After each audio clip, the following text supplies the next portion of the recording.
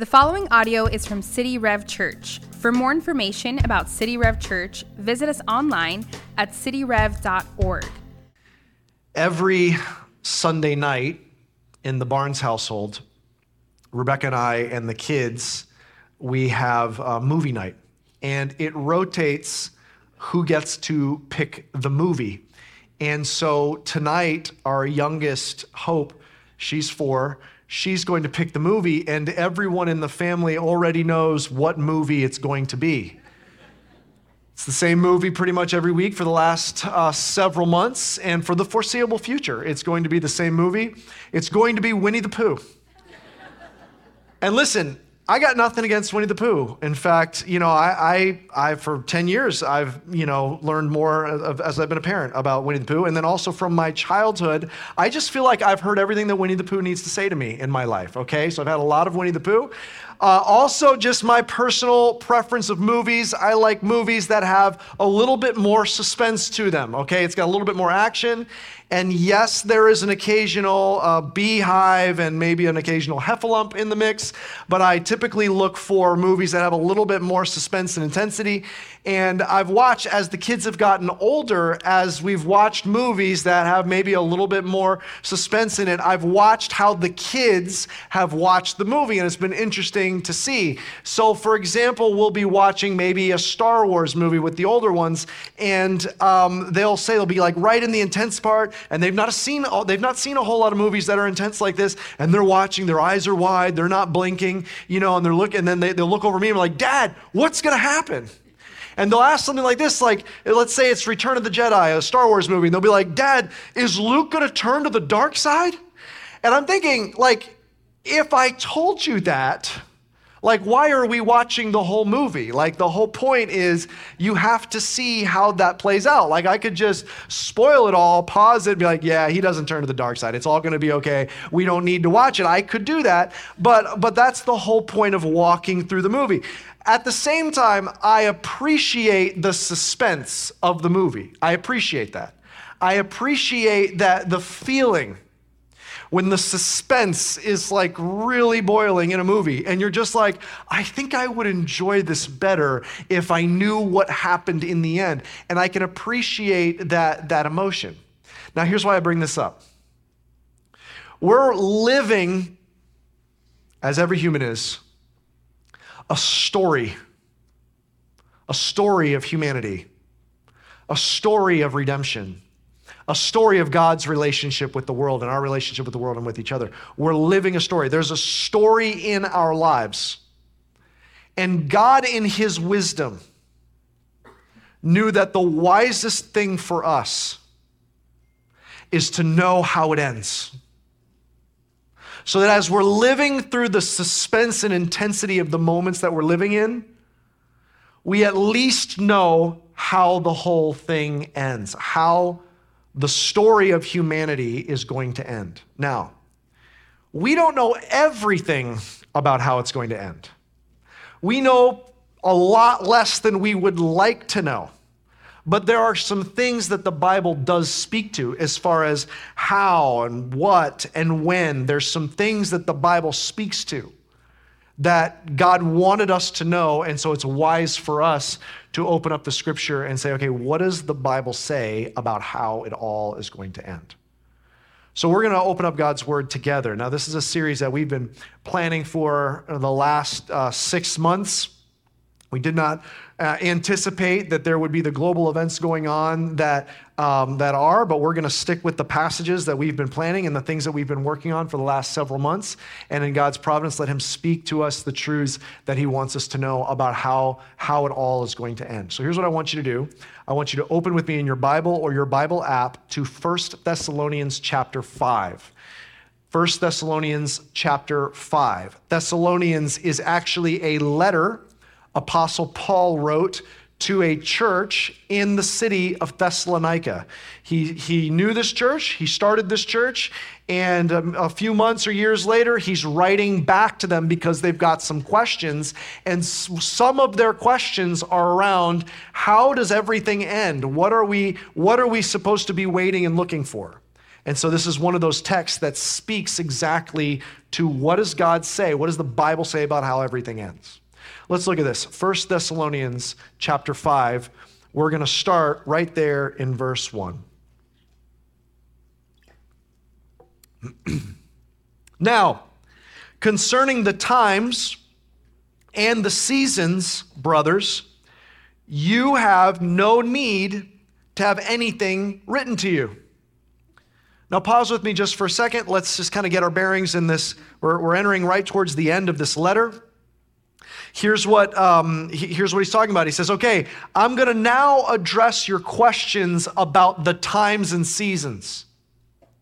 Now, the times and seasons of what? Like, what are they asking? They're asking, hey, when is something going to happen? And he says, let me now address the answer of when. Now, what specifically is he talking about? In the previous verses, he just gave a reference to when Jesus returns.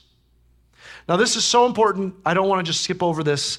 Let's have a robust understanding of what does this mean, Jesus returns. So what does this mean? Okay.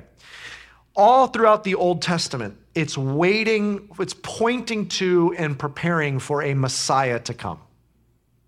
There is one whose promise foretold, that goes all the way back to Genesis. It works all the way through. It's revealed in different ways. Different details are exposed, revealed, and it's all the way to the Old Testament. It's pointing to a coming Messiah that they're waiting for.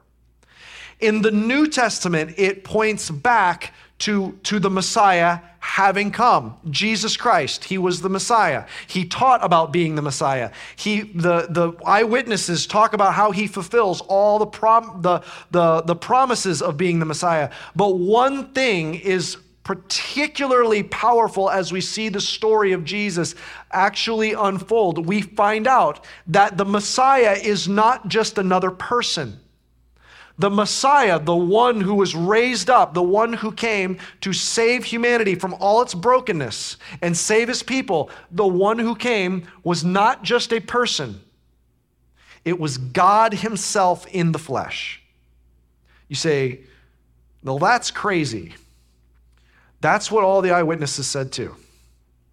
That's what now that we look back in the Old Testament, we see hints of in preparation, where we see passages like in Isaiah 59, where God says, I'm surveying over all of the earth and all its brokenness. I see no one who can rise up, so I will come in power and in might. I will come to bring justice and righteousness and salvation. So Jesus Christ, he came. He was God in the flesh. He came as the Messiah. But you probably know what happened. He ends up getting crucified on a cross. But that was not a plan B. That was not, his plan didn't get sabotaged. That's actually why he came. He came to save by being a sacrifice to pay for sins. He came to die. The author of life came to die. He dies on a cross, and he's paying this ultimate sacrifice for all of our sins, all the punishment and wrath that sin justly deserves, sin against a holy God. He's paying for it on the cross. He's dead and he's buried. And then the eyewitnesses tell us something they were not expecting happened. Something they should have been prepared for because it's talked about in the Old Testament. He taught them himself, but still they were not ready. He rises again from the dead on the third day. And these eyewitnesses, he appears to hundreds of them. These eyewitnesses go from cowering in fear to giving the rest of their lives saying, I don't know what to tell you. I saw him dead and then I saw him alive. He is the Messiah. And you say, how can someone rise themselves from the dead? You're right, someone can't unless they're God in the flesh. It proves and proved that he was God. He rose again from the dead.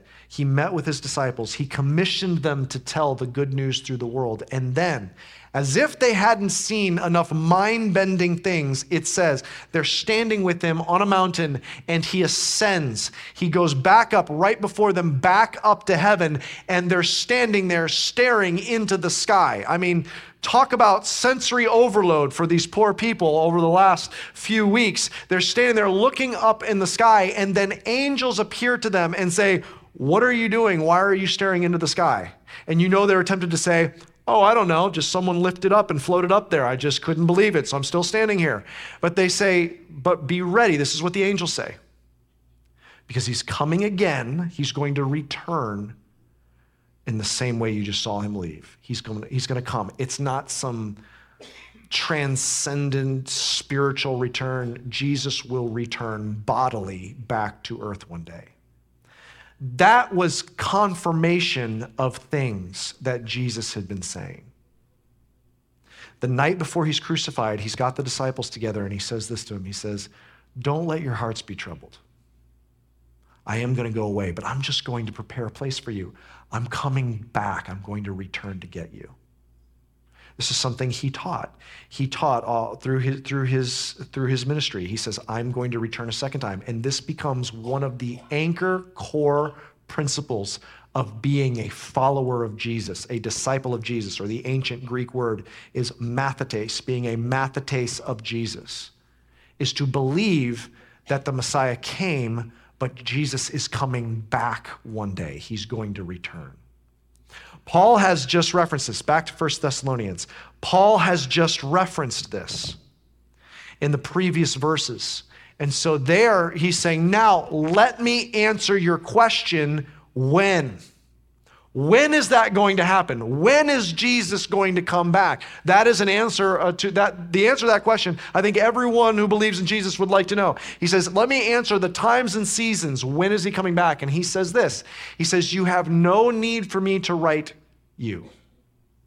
Why? Why, Paul? I think that's a very good question. Why do we not have a reason? I think we have a good reason for you to ask us. Why? Let's pick it up in verse 2. He says this, for you yourselves are fully aware that the day of the Lord will come like a thief in the night. While people are saying there's peace and security, then sudden destruction will come upon them as labor pains come upon a pregnant woman, and they will not escape. But you are not in darkness, brothers, for that day to surprise you like a thief. Now, Jesus taught on both these. So Paul is actually quoting two of Jesus' most famous illustrations. There's a teaching that Jesus gave. You can find it in Matthew 24 and another place as well. There's a teaching that Jesus gave where he uses these two illustrations about what it's going to be like when he returns.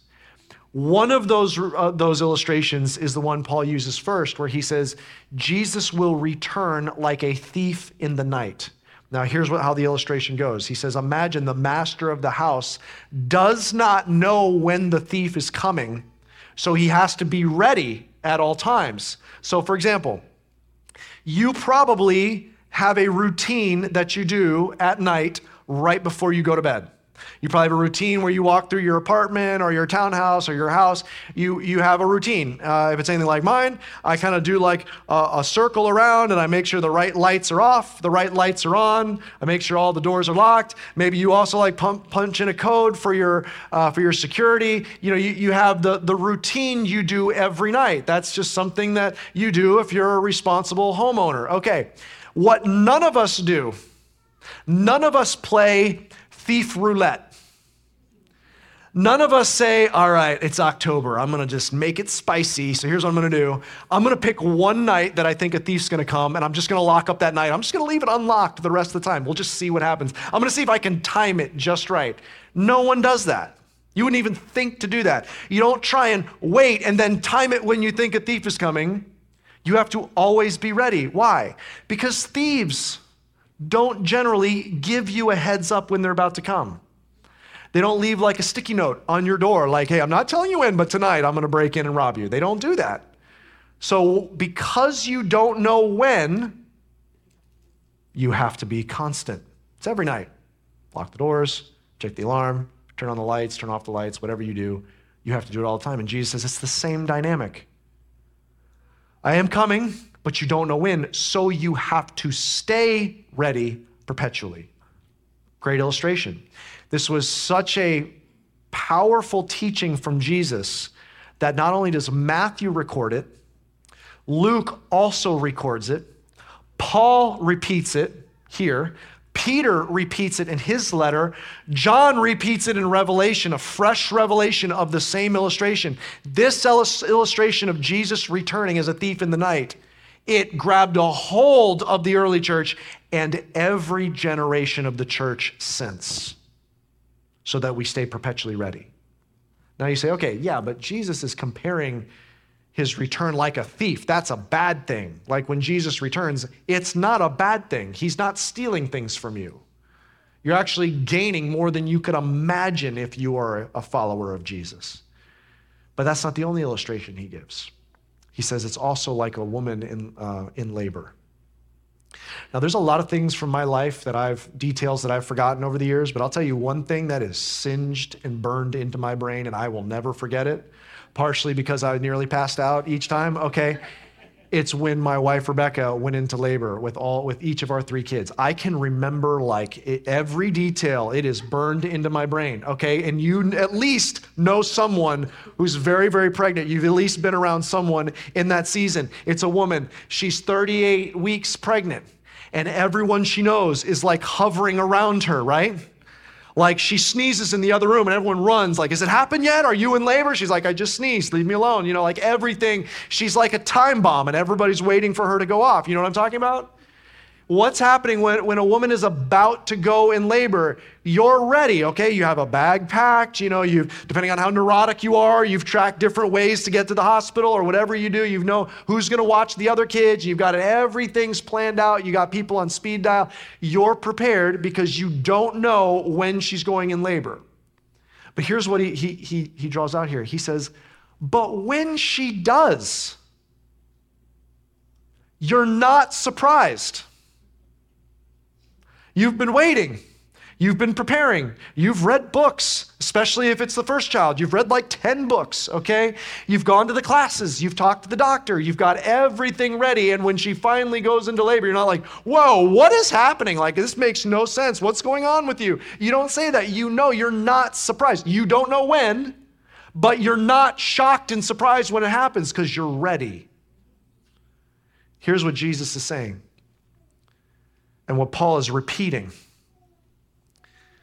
He says, here's why I don't need to tell you. You already know everything you need to know. You heard it from Jesus, or you've heard it repeated from Jesus and carried on by his followers. He says, Jesus is going to come. You don't know when, but you've got to be prepared and don't be surprised.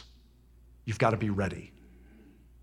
Well, now what does readiness mean, Paul? I mean, obviously we're not going to pack a bag. I mean, we're not taking anything with us. So what does it mean to be ready? Well, he's going to talk through this. Let's look at what does readiness look like. Let's pick it up in verse 5. For you are all children of light, children of the day. We are not of the night or of the darkness. So then let us not sleep as others do, but let us keep awake and be sober. For those who sleep, sleep at night, and those who get drunk are drunk at night. Here's what he says. He says there's basically light and dark. There's day, there's night. And this is a common theme throughout the scripture. Jesus himself refers to himself as the light of the world.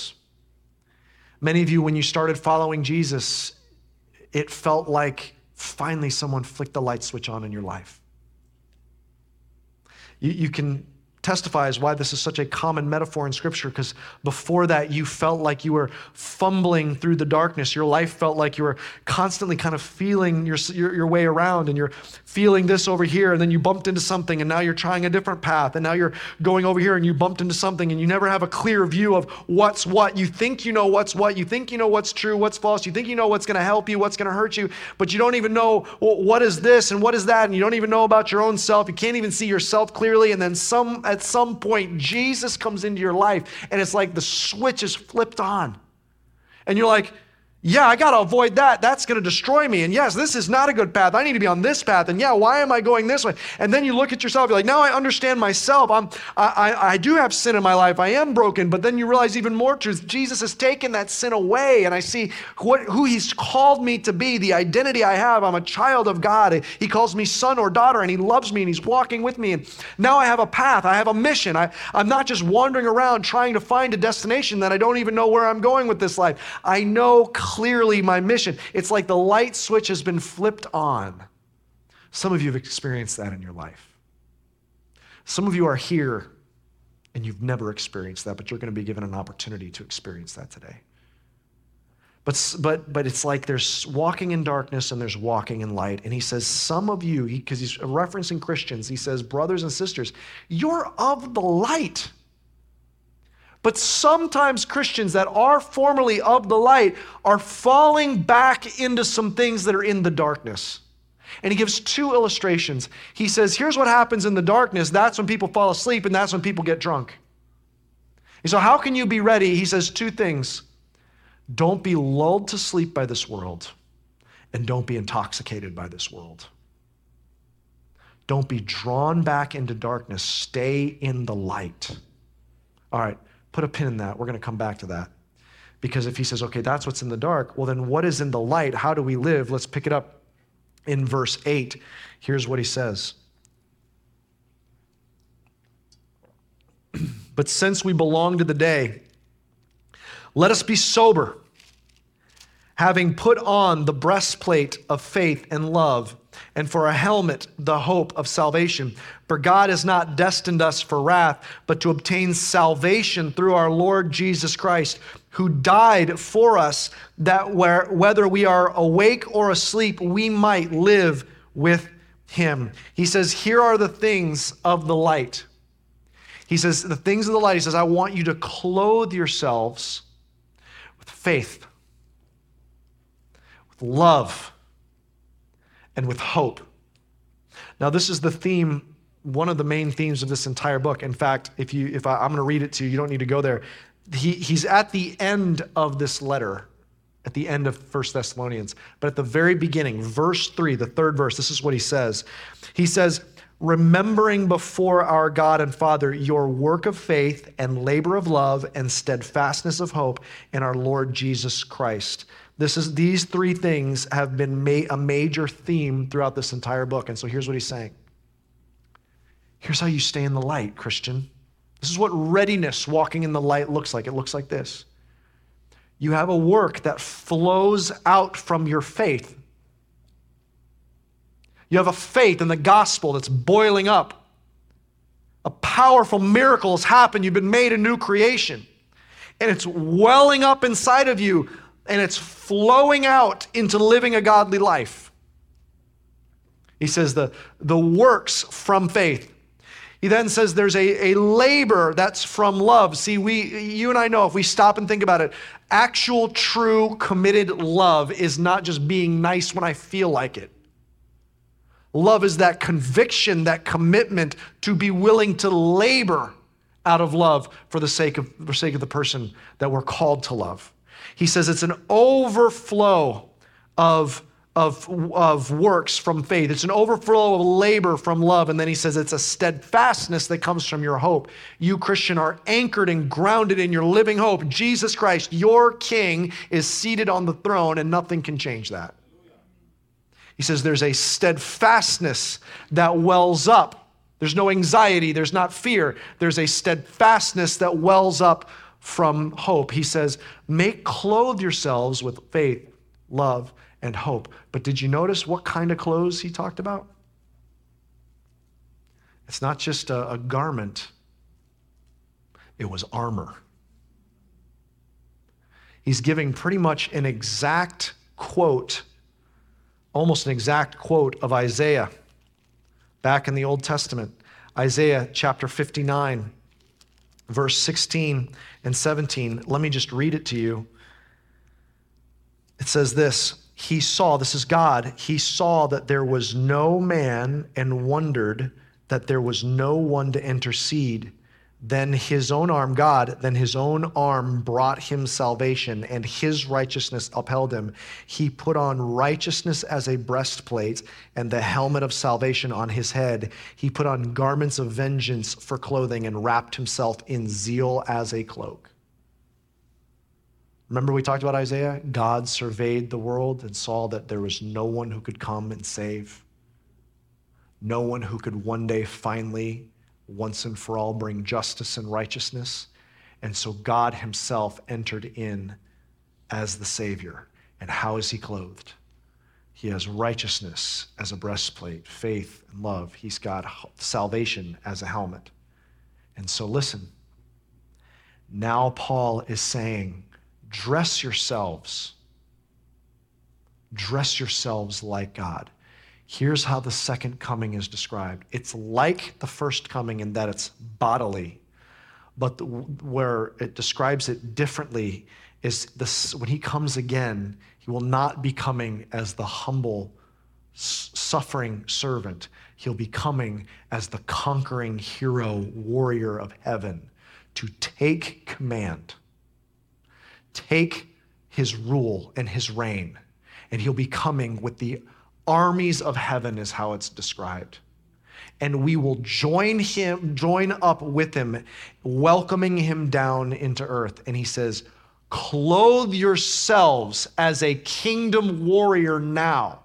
What does it mean to be a kingdom warrior? Faith and love and hope, so that you'll be wearing the armor, wearing the clothing, wearing the colors, wearing the banner, that you are ready for his return. And then he ends with this. He says, because that day is the fulfillment. There's no wrath for you, Christian. That was expended on Jesus, exhausted on Jesus. He's not coming to bring wrath to you, though he died so that you might live. When he returns, that's really good news for you. Here's how he ends the final verse of 1 Thessalonians 5. In this section, he says, therefore, encourage one another and build one another up, just as you are doing. Christian, the moment that he returns, if you're understanding it correctly, is something that encourages you. It's something that builds you up. I mean, what happens when Jesus returns? Once and for all, injustice is dealt with. Once and for all, redemption is here. The broken pieces of your life, the broken fragments of your story that don't make sense, the scars and disappointments finally find their redemption. The broken parts of our world are finally restored. Every tear is wiped away from every eye. Finally, the hurt and the pain is no more. When Jesus returns, if you are in Christ Jesus, the wrath is taken away. That is good news for you, Christian, when he returns. He's bringing life once and for all. Now you are entering into the life that he is preparing you for. That's why at the very end of the Bible, Revelation, the final words is the church crying out, come, Lord Jesus, please come, Lord Jesus, because there's nothing better for this world or your life than the moment that Jesus returns. Can we celebrate that together? Okay. What is this text saying for us? It's telling us the end. Spoiler alert. It's telling us what's coming. Let's just start with this. Jesus is coming again. You don't know when. You say, oh, Pastor, sometimes I'll be reading the news and I'm seeing what's going on around our globe and it gets me worried and anxious and I don't know, does it mean that Jesus is going to come soon? 2,000 years ago, they read this letter from Paul and they said, I don't know when he's coming soon. It's probably in our lifetime. And every generation of Christians has said since then, and it's our calling to continue to stand firm and be ready. So when I read the newspaper, do I say he could be coming soon? Well, I don't interpret the Bible with the newspaper. But what I do know is that the Bible tells me, be ready because you have no idea when he's coming, and he's coming soon. You don't know when, but you've got to be ready. Don't be surprised when he comes. Okay, let's work this out because he gave us a lot there to work out. Let's start with this. He gave us 2 warnings about being someone who's of the light but falling into darkness.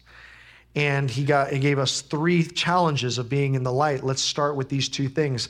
He says, don't be in the dark. Christian, you're of the light, so don't fall asleep like you're in the dark.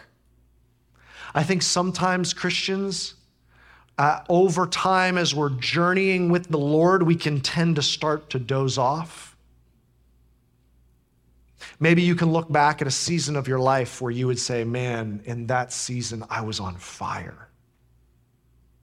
The fires in my heart, man, I just loved God so much, and I constantly saw him at work in my life, and I would run to times of prayer. I couldn't stop singing worship to him. I would read the Bible. I would tell everyone I knew about Jesus. Like I was always looking for opportunities, and I always wanted to be around my church family, and I was engaged in the mission of my church in every way. Like I felt like on fire, like I was journeying with God. But you say, man, at some point, man, that fire started to dim. The lamps kind of started to go out a little bit in my life. Maybe it was a disappointment that caught me off guard, or maybe it was some pain or some trial, or maybe it was just neglect, or maybe I just got out of the habit, or maybe there were some things. And slowly, if I look back to previous seasons, it's like there was a spiritual fervor and a fire, and now those lamps are starting to dim. I was like wide awake spiritually, and now I feel like I'm dozing and kind of slumbering through my life. Christian, stay awake. Stir the fires. Let the light of Jesus be ablaze in your life. Keep those lamps burning. You say, how do I do that? Go back to the things you did at first and recapture your first love. First and foremost, ask God, say, God, give me my first love back for Jesus. I want Jesus to find me, because you know what? Jesus very well may come in your lifetime, and you don't want to catch him. I don't want him to catch me in a season where the lamps are dim and the fire's going out and I'm spiritually sleeping. I want him to find me alert and alive and awake. Here's the second thing he says. He says, stay awake, Christian. Here's the second one. He says, stay sobered. Don't let the darkness intoxicate you. You know, I think that so often this happens when we have a new season of life come upon us. So let's start here. I think of you teenagers. You go to student ministry, and hopefully, and you're at student ministry, you're around other Christians that are your age, and you have a good tribe, and you hear teaching, and then you have camp, and then you have these opportunities, and there's a fire that starts to kindle, and everything's going well, and you're asking good questions on how can I spend the rest of my life, and what do you want to do with me, Lord, and how can I honor you with my life, and everything's going well, and then you leave your home, and maybe you go to college, or you're in young adulthood, and you find yourself on your own, and all of a sudden you're in a new season. And all of a sudden you have new independence, you have new freedoms, you have new friends, you have new ideologies and philosophies, you have new things coming your way, and all of a sudden all of those things, the new access you have to things, it's all so intoxicating. And after a month or a semester or a year or a couple years, you find yourself intoxicated and wrapped up in the things of this world. And you say, what happened? Because I was drinking deeply of the living water, and now I'm intoxicated by the things of this world. He says, stay sobered. Or maybe you're a young adult and you're preparing for a career, and then you're on fire for the Lord, and all of a sudden you step into your career.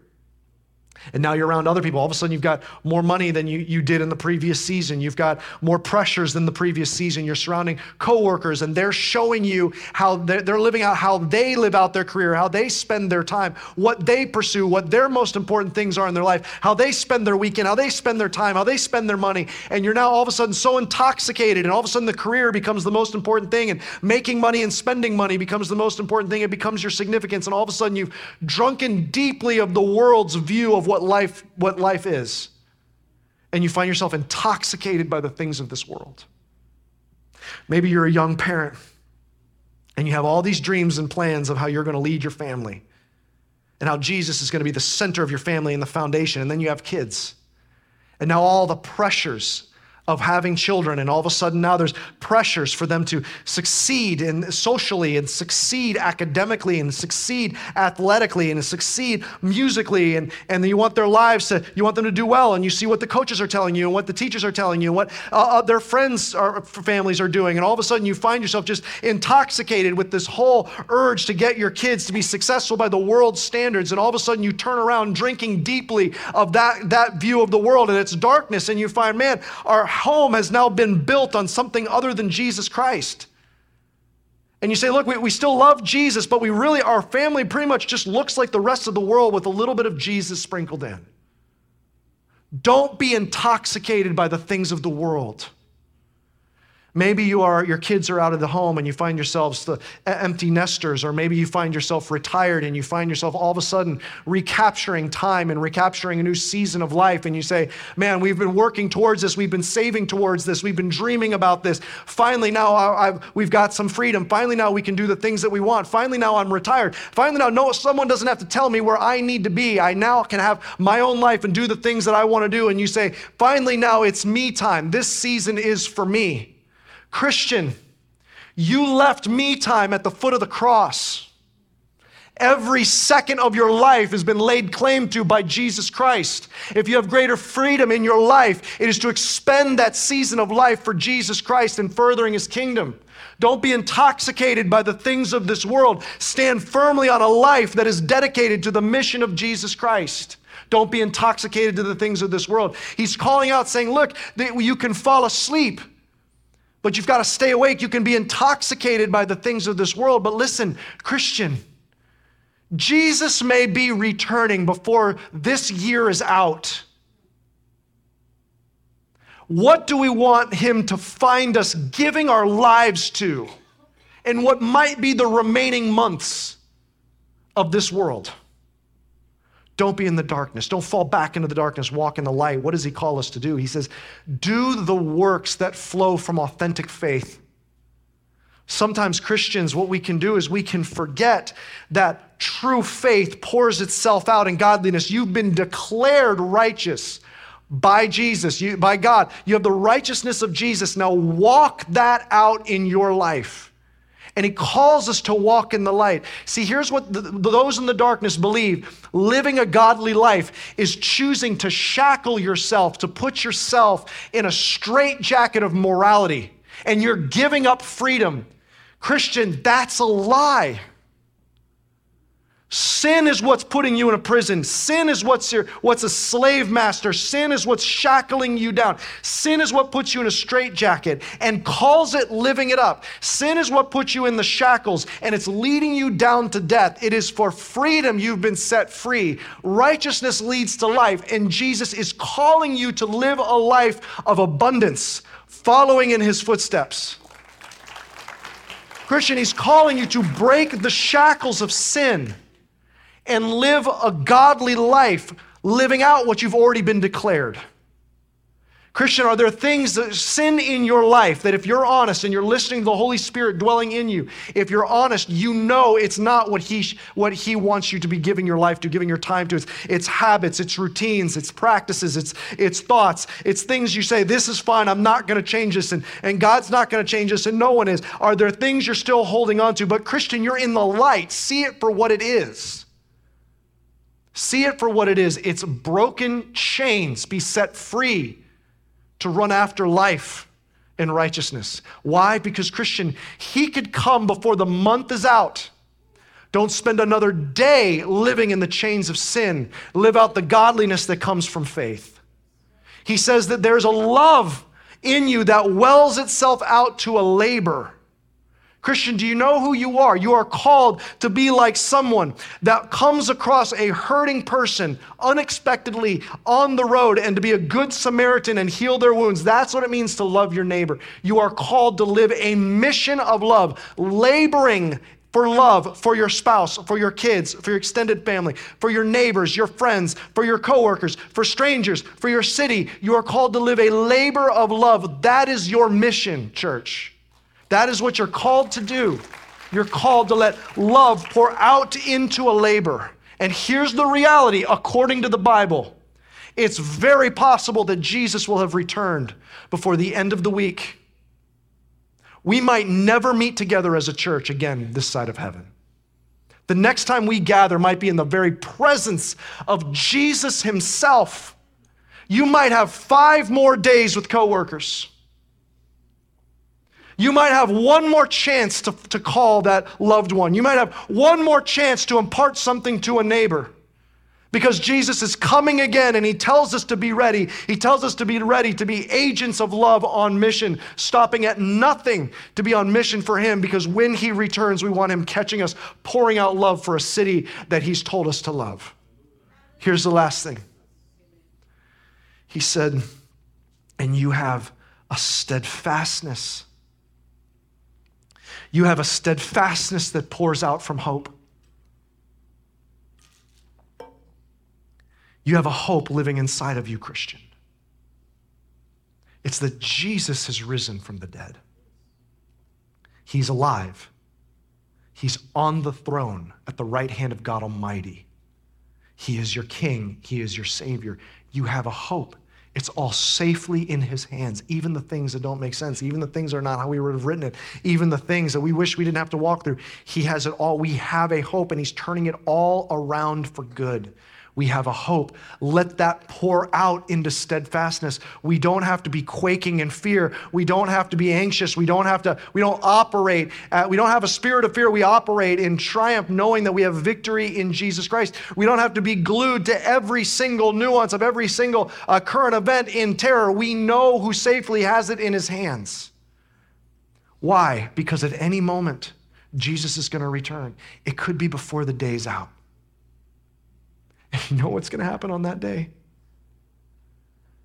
If it's anything, if it's literally like what he described, it may be symbolism, but it may be literally. If it's literally what he describes a few verses earlier in Thessalonians, one day when we least expect it, a cry of command will call out from the heavens. Jesus Christ, Almighty God, our Savior, will be returning to take charge of what is his own. And the angels will join him in a war cry.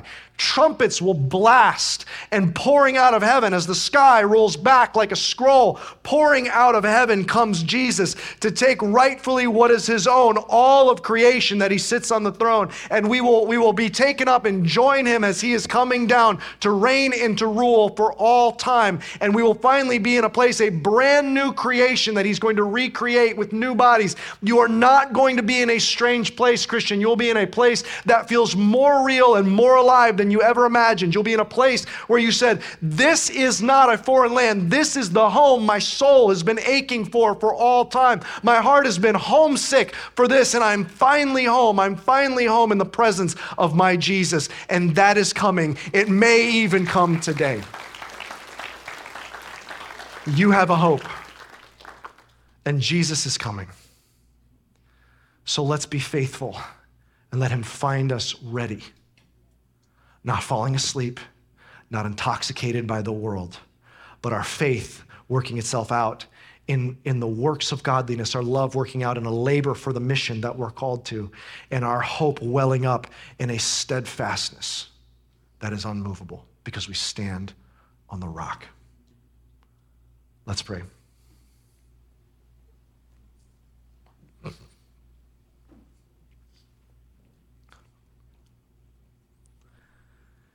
Can we just take a quiet moment of reflection, because I believe that there may be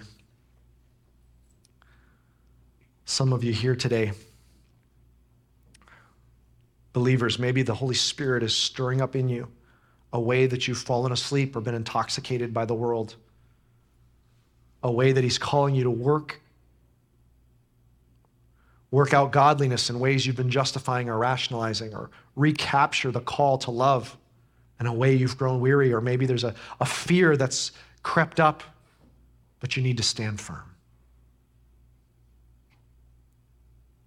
Can you go back to the works you did at first? Don't let the lamps go dim in your life. Let him rekindle that fire of your first love. So here's what I want to ask you to do. If you're here today and you say, look, can you pray for me? I'm a believer. I walk in the light. But can you pray for me because I want to return to my first love? Then what I want to do is this. If no one looking around, everyone's eyes closed, heads bowed, I want to pray over you. And if that's you, if today you're like, I need to recapture my first love, I want you, believer, I want you just to slip your hand in the air and put it back down. No one's looking around. It's just you and God saying, I want to recapture it. Praise God. Amen. Amen. Praise God. All over. Praise God. Anybody else, you say, I need to definitively make a statement before God. Today, I need to recapture my first love. I've fallen asleep. I've got intoxicated by the world. I've forgotten faith and love and hope. Just slip your hand and say, I want to recapture my first love. Just slip it in the air. Then you can put it back down. Praise God. Praise God. Fill them, Lord. Fill them now, Jesus. Call their hearts back to you. Holy Spirit, meet them here. Change them. Transform them. Others of you may be here and you may be saying, I need to step over from the darkness into the light. I don't know Jesus. Maybe you've had another religion, or you've had other ideas, or maybe you're just trying to live a good life, or maybe you've just been trying to live a Christian life and earn salvation through your Christian religion. You can't be saved that way. It's the work that Jesus did. You just need to accept the forgiveness that he purchased by his blood, his death and resurrection.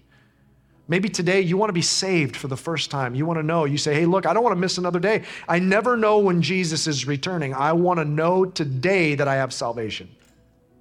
And if you want to take that step today to find salvation, I want to encourage you, just slip your hand in the air and put it back down. You say, today's the day. I want to put my faith in Jesus. I want to take that step. Amen. Anybody else, you say, I want to take that step and put my faith in Jesus today for the first time. Those of you who are wanting to take that step, maybe you're here or you're watching online, let me lead you in this simple prayer. Just silently say, Jesus, I surrender to you. Thank you for saving me. Thank you for the work you did on the cross. Thank you for rising again from the dead. You are my King, and I will follow you. In Jesus' name. Thanks for listening. For more resources and to check out other teaching series, please visit our website at cityrev.org. If you would like to speak to somebody about beginning a relationship with Jesus or ask any questions you have about this teaching, you can email us at podcast@cityrev.org.